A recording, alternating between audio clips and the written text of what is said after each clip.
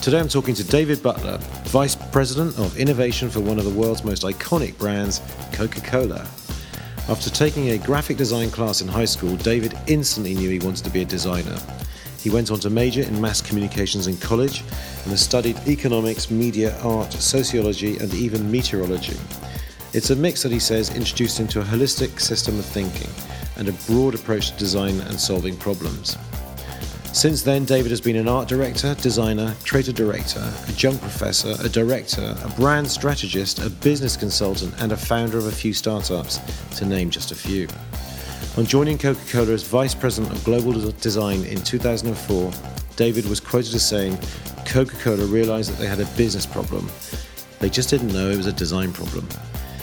And it was through design and under David's supervision that Coke revised their iconic status with a simpler, global branded identity. A design aesthetic that reflects Coke's bold simplicity, authenticity, and the power of red. Today, as Vice President of Innovations, it's David's job to create the systems, processes, and relationships necessary for Coca-Cola to produce as much value as possible through innovation. In this role, he is on a mission to discover 100,000 entrepreneurs around the world by partnering with organizations like UP Global that connect entrepreneurs with the communities and resources they need most. He is also a proclaimed systems geek, surfer, and natural optimist.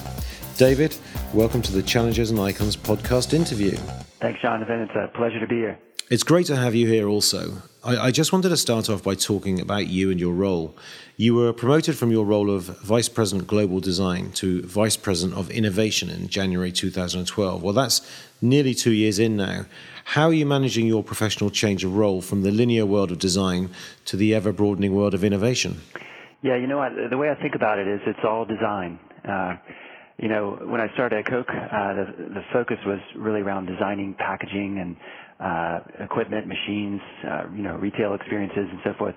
But now, we're still designing new things. It just turns out to be more in the sort of space of business models. So it's all about design.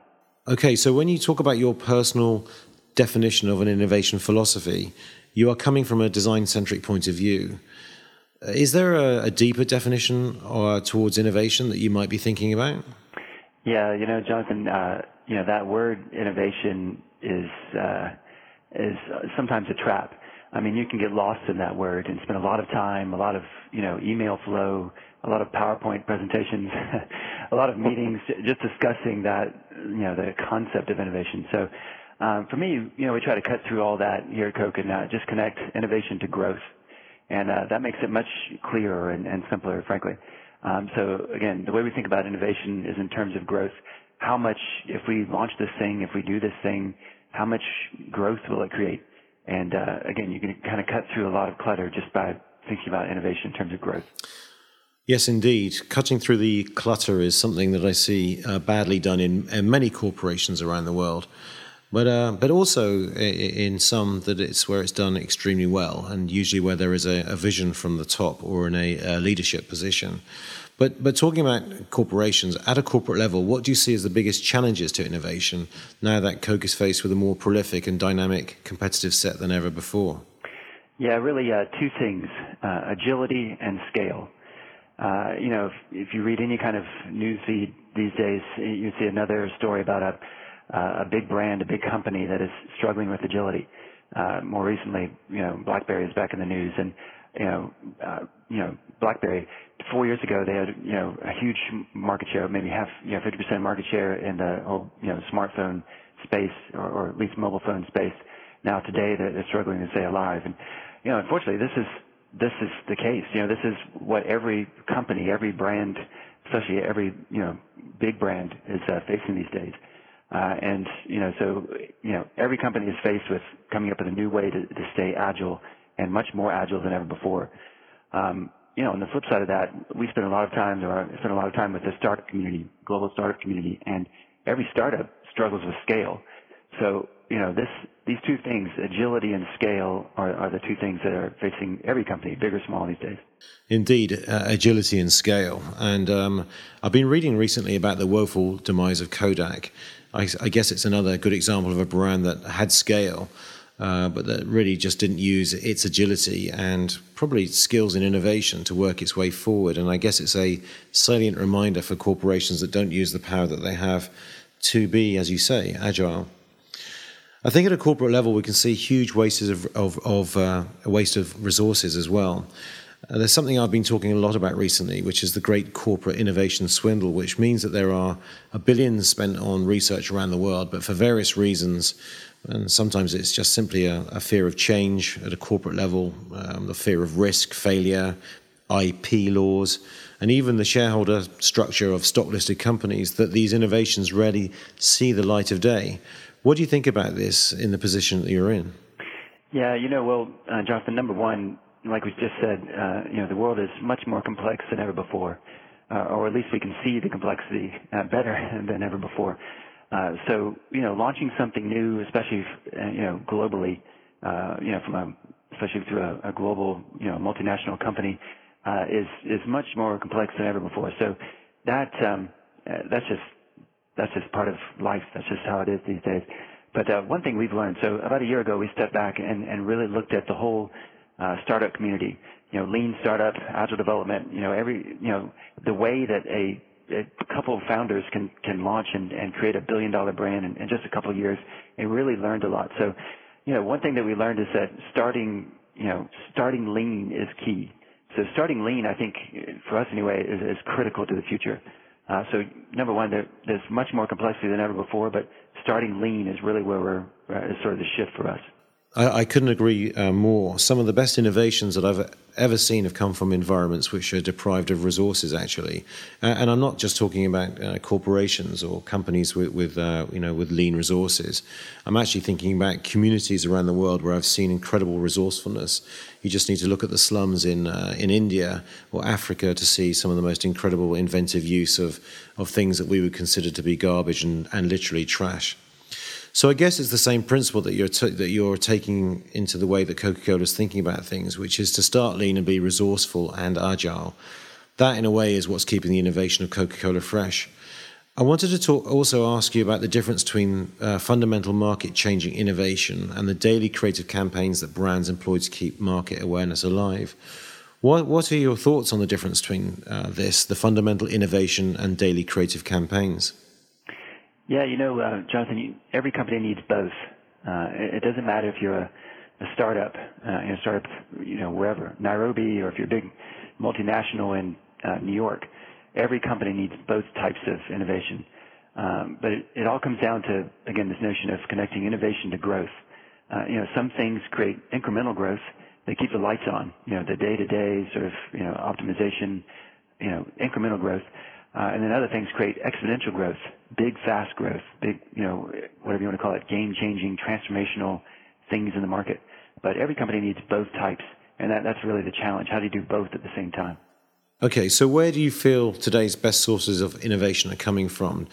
Do you have a view on where they could come from in the future? Yeah, no doubt. It's been very well documented, but business model innovation is the future, and that's no matter how you think about it, I think there's anyone would agree that the only way to create exponential growth, sort of big, fast growth, Instagram kind of growth, is through business model innovation, and that's where, frankly, big companies struggle. Think about Coca-Cola, over 100-year-old company. We developed a business model that is working, has worked for 100 years, over 100 years ago. So to sort of come into that space and start developing new business models is, can be quite challenging, especially, with we're in 207 countries, huge footprint, with stakeholders around the world, and so developing new, fresh thinking, especially in the space of business model innovation, can be difficult. Okay, so returning to a theme that we've touched on already, and in fact you just mentioned it already, technology. The digital world is really just having a huge impact on innovation. How is it impacting on you directly, and where do you think technology can take us and brands in the future? Yeah, well, this isn't anything new, but with what most people call the Internet of Things, basically when everything is connected to everything, I think that'll create a much more transparent and, hopefully collaborative world. I think, again, what many people call the Web 3.0, sort of the next place the web is going, that world will be much different than the world that we live in today. I think the whole concept of global brands could change, for instance. Turn over your phone and look on the back. It says, most likely it says, designed by Apple, assembled in China. Soon with ubiquitous broadband, everything being connected to everything else, 3D printers being very common, anyone will be able to do that. You could design something new, upload it, print it, and assemble your thing, whatever that thing is, your product, all over the world. And we haven't been able to do that in the past. And obviously this is exciting, challenging, all that at the same time. Yes, I couldn't agree more. It's a kind of a new digital manufacturing age. And as you say, we're on the cusp of that already. It's beginning to happen. I think that the next 10 to 15 years are going to be seismic in terms of the way that people think about brands and engage with products. And we're just seeing the tip of the iceberg on that. In fact, one of my recent guests was talking about how in the future he could imagine that his product would be simply 3D printed when his customers wanted to get a new one. And I think that's an indication there of what you're talking about at a mass level. It's hugely exciting and creative times for everybody involved and challenging also. So lastly, I just wanted to finish on a couple of questions. Social responsibility and sustainable innovation are high on everyone's agenda at the moment. What are your views and your approach on this? And maybe what else needs to be looked at in terms of innovation? Yeah, I think when we talk about sustainability, we're really talking about shared value. And again, that's not a new concept, but shared value, creating value for not only us, in our case as a company, but also the communities where we operate.